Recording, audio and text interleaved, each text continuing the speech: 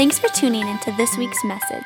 For more resources and information about Cedar Valley, please visit cvchurch.org. We are in a series right now called Every Little Thing, and we just launched this last week, and so if it's your first Sunday with us, you can always go back on our website and watch that first message. But just a quick recap, Pastor Neil launched us into this series on Every Little Thing, and he talked about the little thing of money. And what does that look like when we have this understanding that every little thing is actually God's?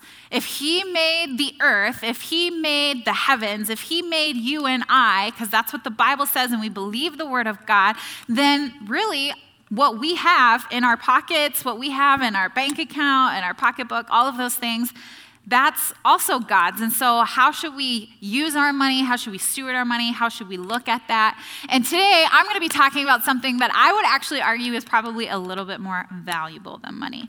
And I say that for two reasons. The first being that people actually use their money to buy and save on this one in particular thing. The other reason why I would argue that what we're talking about today is probably a little bit more valuable than money is that if you were to ever meet someone or ask someone who had been given a diagnosis of just a matter of months to live, what they would want more of, they probably wouldn't tell you money, but they'd probably tell you time. And so today we're talking on time, and we're going to be looking at the book of Ephesians. So if you want, you can go ahead and turn there. Ephesians chapter 5, verses 15 through 17. But our world is obsessed with saving on time.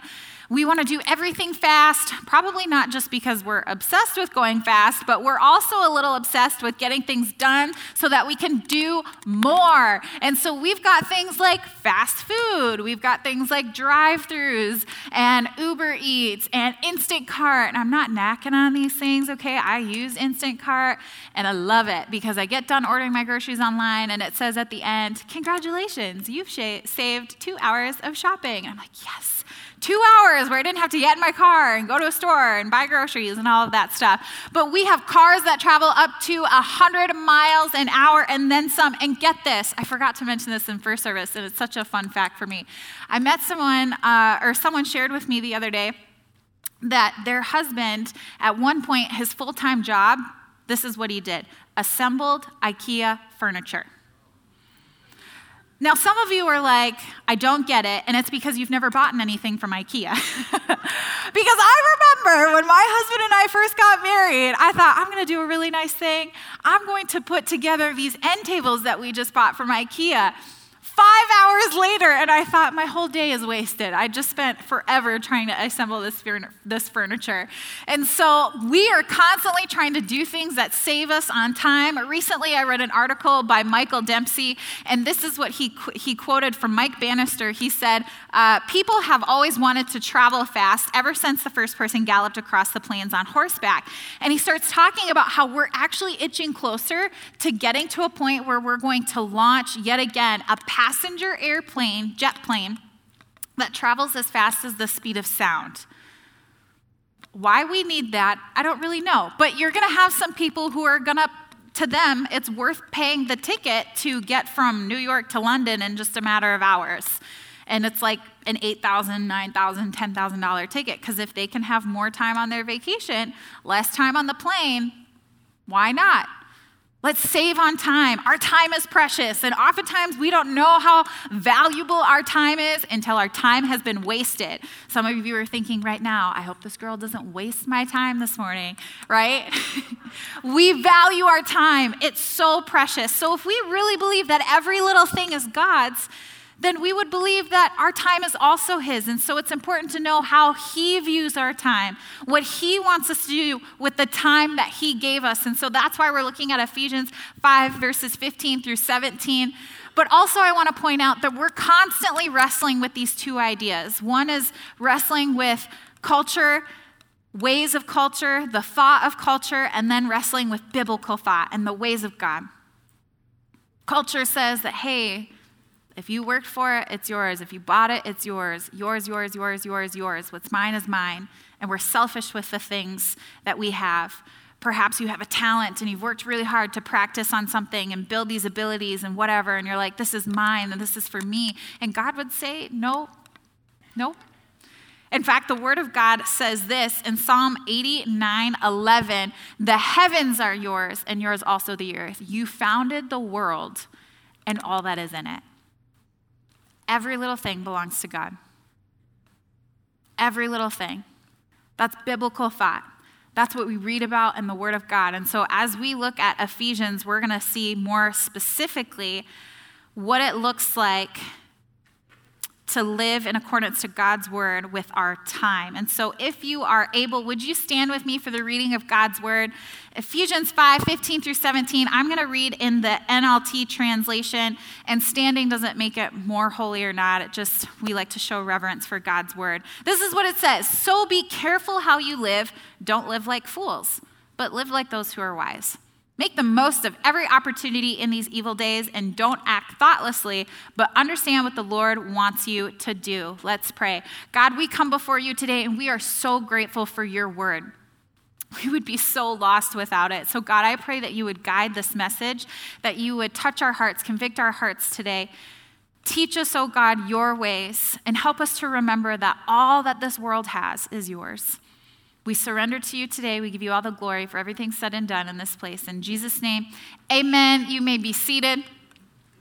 You might be thinking, okay, what does that passage we just read in Ephesians have to do with time? Well, if we actually look at this same passage in a different translation, in the NIV translation, it says this in verse 16, redeeming the time because the days are evil.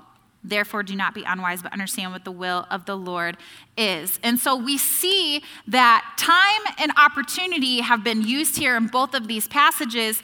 And it's because time and opportunity are really, they're interchangeable here. They're meant to mean the same thing. In fact, we see this same translation take place in another part of the Bible. In Galatians chapter 6, verse 10, it says, therefore, as we have opportunity, let us do good to all people, especially to those who belong to the family of believers. So here is the first kind of picture I want to paint for everyone this morning. It's this. Your time is opportunity. Your time is opportunity. And more importantly, it's opportunity given to you by God. God has given you and me opportunity. If you're breathing and you've got life, you still have some opportunities. God still has time and opportunity for you. So when we go back to Ephesians 5, verses 15-17, it's important to understand the full context as to what we're reading here, because it starts with the word so. When we first read that verse 15, it starts with the word so, and I'm not an English major here, but here's what I do know. You can't just read what comes after the so. You kind of need to know what comes before the so to understand the full picture. And so we're going to look at Ephesians and narrow in more specifically to chapter 5 before we get to verses 15-17, because we have to remember the Bible wasn't originally written with chapters and verses. We know it's really convenient for us to use today because I get to reference a piece of scripture and you get to look it up and we can be on the same page talking about something. But Paul, the author of Ephesians, he didn't mark down, oh, this is verse 1 and 2 and 3 and that kind of thing. So we need to really read it as an entire letter. But first I want to share with you what Chuck Swindoll says about the book of Ephesians, because the book of Ephesians really deals with a lot of topics of what it means to be a Christian. And I think that's a great place to look, a great place to read when we're trying to understand what is biblical thought versus what is cultural thought. So this is what he says. He says, the book of Ephesians hits on a wide range of moral and ethical behaviors designed to ensure believers are living up to our heavenly calling. As we continue in our faith from day to day, month to month, and year to year, the temptation to get comfortable will always exist. However, Paul presented the gift of God in Christ and the benefits we receive so clearly that we cannot help but ask ourselves if our lives reflect that reality as they should. Are we living a life where our time, where our money, all of those things reflect biblical truth, or does it go along with the culture? And so let's check this out. Just a reminder for you, again, Paul is the author of Ephesians, but Paul wasn't always Paul. In fact, in the book of Acts, we read of a man named Saul. Saul and Paul, same person. Saul actually, though, was a man who hated Christians. Hated Christians. He persecuted Christians. It was his life mission and goal to get rid of Christians. He was against the movement of Christ. And then one day, God radically gets a hold of his life. And he does a complete 180. And now we see Saul, who was a man persecuting Christians, becoming Paul, being renamed by God. And now he's on fire for Jesus, and he is telling everyone about Jesus. He is shining the light of Christ wherever he goes. He's going on all of these journeys and traveling to different places just to share the love of Jesus with people, just to start churches and disciple and all of these incredible things. One day he travels to Ephesus, and Ephesus is no small town of like 20 to 30 people. In fact, some people say that back then it was probably maybe even the second largest city known to them at that time. So however many people, a good number of people. He helps to start the church there. He's only there for a little while, continues to travel and do ministry, and one day he ends up in prison. Okay, and so currently while writing the book of Ephesians, this letter, he's in prison, and we know that because in chapters 3 and 4 and verses 1, he references his imprisonment. He says, I, Paul, a prisoner, and he continues to write. And so Paul, writing this letter, he doesn't know his fate. He doesn't know what tomorrow is going to bring. He has no idea what his future holds right now, but he feels encouraged. He feels motivated to go and write back to the people of Ephesus to encourage them.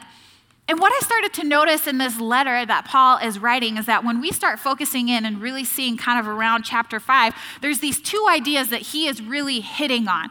The first is he's reminding people, he's reminding followers of Christ to be imitators of Christ. Just like a child imitates their father or their mother, so should we imitate Christ. I love this analogy now because I have a 1-year-old, and she is at the point where, she can wave hi and bye, and we're playing peekaboo, and we'll do something, and she'll try to mimic and copy us, and sometimes it's cute, other times it's scary because you realize, wow, my kid's really watching me. But it's the same idea, and he's saying that we are to imitate Christ in that same manner. Do what he did, talk like he talked, walk like he walked, all of those things. And then Paul starts to remind us that if we've truly been saved from darkness, then we would live and walk like children in the light. And Paul is one to know, okay? Because Paul used to be Saul, clearly living in a very dark world, and he was radically changed for God's kingdom and God's will, and he's reminding his fellow believers, live like you're in the light. If you've really been saved, live like it. Shine that light. Share that light. Be an imitator of Christ and live as children in the light. So, this is where we get to where we read this morning. So be careful how you live. Redeem the time because the days are evil. This time that you have, this time that you've been given, it's an opportunity to be like Christ and to shine his light. You know what the definition of redeem is? It's to take back, regain possession of. And I just wonder how many of us in here today need to take back our time. Well, take back the time that God gave us, because it's slowly being sucked into things that really, in the grand scheme of life, don't matter. And why would we care about this? Why would we talk about this? Well, I would argue that probably second to Jesus, one of the greatest gifts that God gave us was time. It was opportunity. He didn't have to. God loves to use us for the glory of his kingdom and the expansion of his kingdom. God has given you and me time. He's given us opportunity. What I think is kind of cool is that time works the same for all of us. Okay, so something fun, real quick. If you have someone sitting next to your right, look at them real quick. If you have someone sitting next to your left, look at them. If you don't have anyone sitting by you, maybe you're at home watching online, just picture someone, anyone, anybody, okay? Listen, It doesn't matter if that person was 7 or if that person was in their 70s, if they look like you, talk like you, walk like you, have the same background as you, none of that matters. That person, fun fact, also has 24 hours in their day. They have 7 days in their week, 52 weeks in a year, etc. Time works the same for all of us, although what we can't say is that we all have the same amount of time. In fact, this is what the Bible also says in Psalm 90:12. Teach us to realize the brevity of life so that we may grow in wisdom. The brevity of life. Life is but a breath. Goes fast. What's cool is Psalm 90 and Ephesians 5 both talk of time and wisdom. It's almost like they go hand in hand. Billy Graham says this about time. Time can be our tool, but we can also be its slave. And I think to make the most of our opportunity to redeem the time that God gave us, to use it to be an example of Christ and an extension of Christ to those around us, that would be to use time wisely, right? But I think for some of us, maybe we're in this constant place where we're like, right now it's noon. Is she almost done? I got things to do, places to go, this, and this, and this. And we're always getting on to the next thing. And it's like, before you know it, we're a slave to time. And to live that way would be unwise. Teach us to number our days, O God. Why would Scripture tell us to do that? Proverbs 27:1 says this, do not boast about tomorrow, for you do not know what the day may bring. I wonder how many of us have thought, well, I'll do that tomorrow, right? I'll do that next week. I'll aim for that next year. I work with students. I'm the youth pastor. Work with, that sounds so weird. I love on students. And I talk to them often, and a lot of times for them, it can feel like, well, my calling or my purpose, I can do that when I get to college. And it's like, what about right now? It doesn't, your purpose and opportunity and all of those things doesn't start when you get a degree. It doesn't start when you graduate. It's right now. God is saying your opportunity is right now. The time that you have right now, a gift from God given to you to imitate Christ and to be his light. Right now, this is the opportunity that God gave you. I recently read a book called The Ruthless Elimination of Hurry. It's a really great book. And John Comer says these few things, and I just want to mention them. He says, how does counting your days give you wisdom? Pace yourself, narrow your focus, guard your margin, value quality interaction, become more intentional about what you do. And then I love this.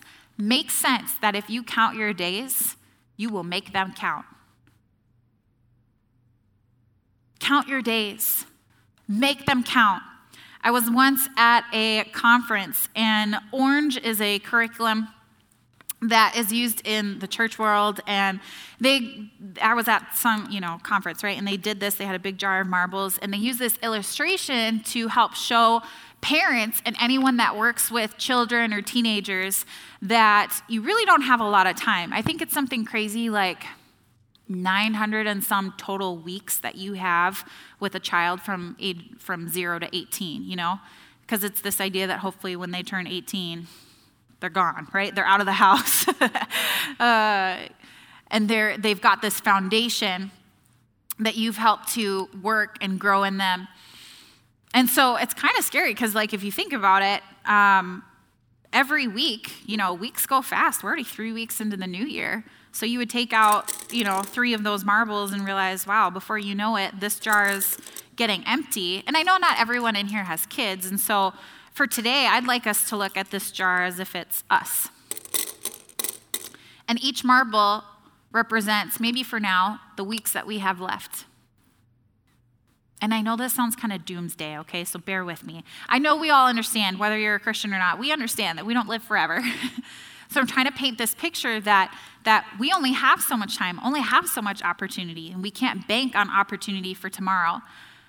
But here's the idea, right? Like, and there's maybe 200 marbles in here. I had my husband count up to 100 last night, and then I thought, that's not enough. Put more in there. So there's like maybe 200 in here.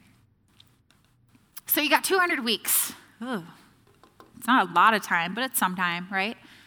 Do you start thinking differently about the things that fill up your calendar and about the things that you use your time on? Now, what if I were to tell you that these marbles represented days? Yikes. Now we're talking just the rest of this year, maybe. Am I doing the things that God has called me to do? Am I listening to his voice, leaning into his presence? Because time goes quickly, right? And we won't always have tomorrow. So it makes sense that if we count our days, we will make them count. I want to kind of wrap up with this story in the Bible, the story of the Good Samaritan. And this story is used a lot in different messages. And I want to read it to you today. And I want you to listen to this story through the lens of opportunity. So you can close your eyes, you can follow along in Scripture. I'm reading from Luke chapter 10, verses 25 through 37. Check this out. One day, an expert in religious law stood up to test Jesus by asking him this question. Teacher, what should I do to inherit eternal life? Jesus replied, well, what does the law of Moses say? How do you read it? The man answered, you must love the Lord your God with all your heart, soul, strength, and mind, and love your neighbor as yourself. Right, Jesus told him. Do this and you will live. The man wanted to justify his actions, so he asked Jesus, and who is my neighbor? Jesus replied with a story. Lean in here. A Jewish man was traveling from Jerusalem down to Jericho, and he was attacked by bandits. They stripped him of his clothes, beat him up, and left him half dead by the road. By chance, a priest came along, but when he saw the man lying there, he crossed over to the other side of the road and passed him by. A temple assistant walked over and looked at him lying there, but he also passed by on the other side. Then a despised Samaritan came along, and when he saw the man, he felt compassion for him. Going over to him, the Samaritan soothed the wounds with olive oil and wine and bandaged them. Then he put the man on his own donkey and took him to an inn where he took care of him. The next day, he handed the innkeeper 2 silver coins, telling him, take care of this man. If his bill runs higher than this, I will pay you the next time I'm here. Now, which of these 3 would you say was a neighbor to the man who was attacked by bandits? Jesus asked. The man replied, the one who showed him mercy. And then Jesus said, yes, now go and do the same. I can't help but think that the priest and the temple assistant both missed an opportunity. But when I looked again at the scripture, they didn't just miss the opportunity, they chose to ignore the opportunity. It says they both saw the man lying there. They looked at him, someone so beaten and bruised, laying there half dead, and they chose to walk to the other side. Could it be that they walked to the other side, that they chose to ignore the opportunity because they knew the cost of inconvenience to them? They knew that perhaps it would just take too much of their time?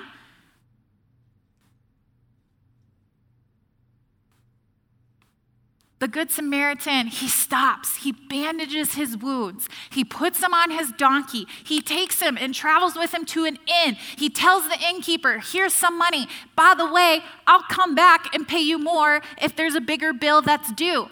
We don't know if that guy was coming back in that direction, what his plans were, what he had going on. An opportunity to imitate Christ, to be like Christ, to shine his light, to share his light. And I just think, God, have I missed it? Have there been moments in my life where I have seen an opportunity and just chosen to ignore it because I've been selfish with my time? Help me to remember, it's not my time. It's yours. The time that you gave me is opportunity for me to be like Christ, to shine his light. Every little thing is God's. Redeeming the time means that we're careful in how we live, seizing every opportunity to bring glory to God.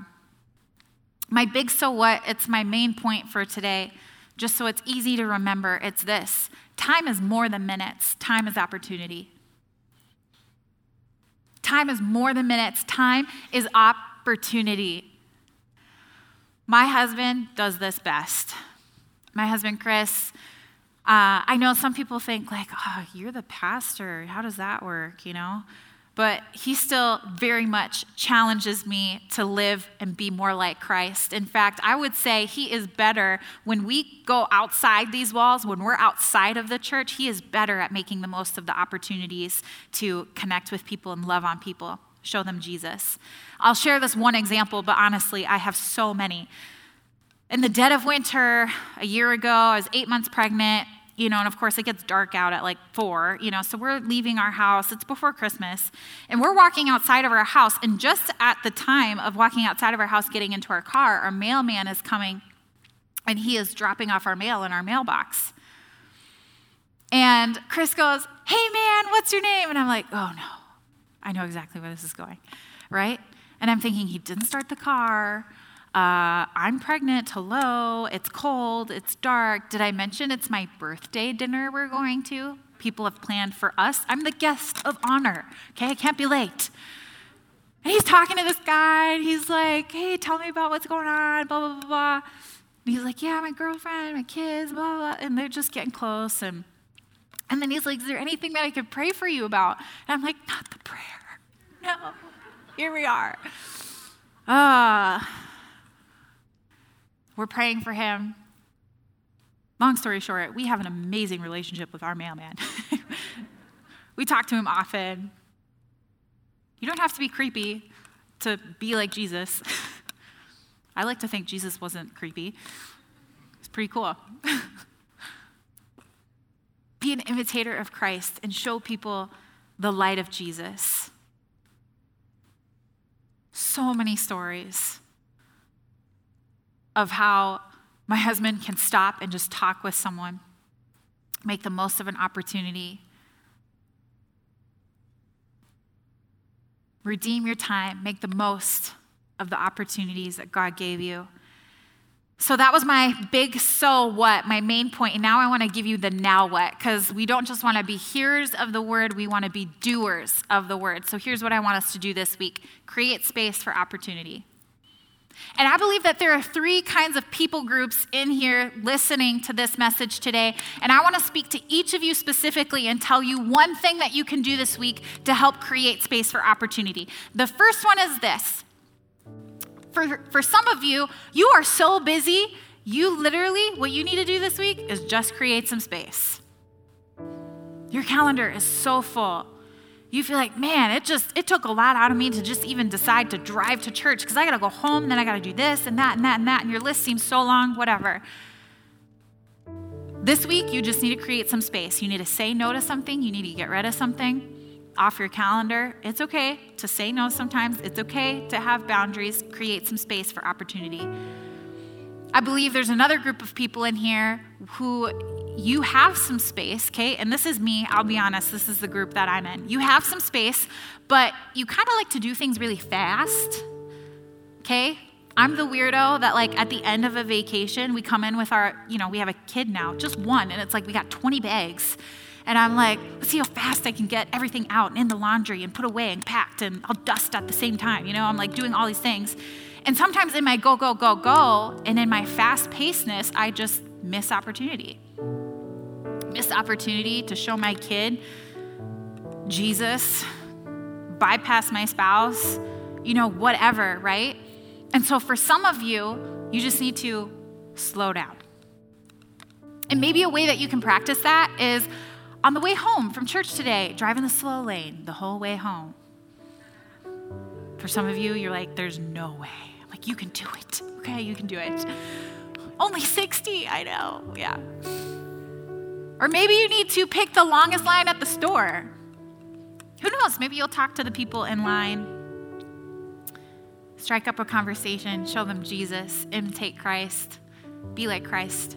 And then I think there's a third group of people who you would find that you have some space and you don't really have any trouble with going slow, but in that, maybe you've gotten a little lazy and your time just has disappeared into things that don't really matter, like scrolling on your phone for 5 hours in one day, binge watching 2 shows already, we're only 3 weeks into January. Maybe you need to just schedule some intentional time. And perhaps that looks like saying maybe from 7 p.m. after, I'm just going to turn off the TV. Maybe for 30 minutes, an hour, I'm going to put my phone in the other room. Maybe I'm going to go on an intentional date night with my spouse or take my kids somewhere and give them my undivided attention, whatever that looks like. Maybe you're going to go on a walk in your neighborhood. I know it's winter, but Minnesotans do weird things. Get to know your neighbors. Go slow. Schedule some intentional time and see what God does with the opportunity he gave you. I know God's not done using you. And some of you are thinking, there's no way that God wants to use me. Yes, he does. That's why you're here, to be used by God. Now is your opportunity. Don't wait till tomorrow. Now is the opportunity. Make most of your opportunity. Redeem the time that God gave you to imitate Christ and to shine his light, because it's all his. Church family, would you stand with me today? We're going to close in prayer. And I just want to remind you that we are now going back to having our prayer team up at the front of the altars. And so if you have a need, listen, maybe you didn't listen to anything I talked about today. That's cool. You got something going on. We want to pray with you about it. Take advantage of connecting with someone today before you leave and get prayed over. Also, just a reminder, if it was your first time here, so glad that you joined us. Check out our welcome room over here to your right, my left, through these doors. Church family, I'd love to pray with you before we go this morning. God, we love you so much, and we're so thankful that you gave us time, that you gave us opportunity. God, help us to create space, to slow down, schedule intentional time so that we can make the most of our days, so that we can live wisely. Sharing Jesus with people, shining the light of Christ to those around us. God, we give you all of the glory for what you want to do in and through us, because it's not about us, it's not for us, it's about you and it's for you. Change us, oh God. Our world that is so desperately broken and lost, they need to know you. But they won't ever get that opportunity if we don't take advantage of the first of all opportunity that you gave us. God, help us. Speak to us in moments. Lead us to divine encounters and moments with individuals this week so that we can imitate Christ and shine your light. We love you. We give you all the glory. In Jesus' name, everyone said, amen.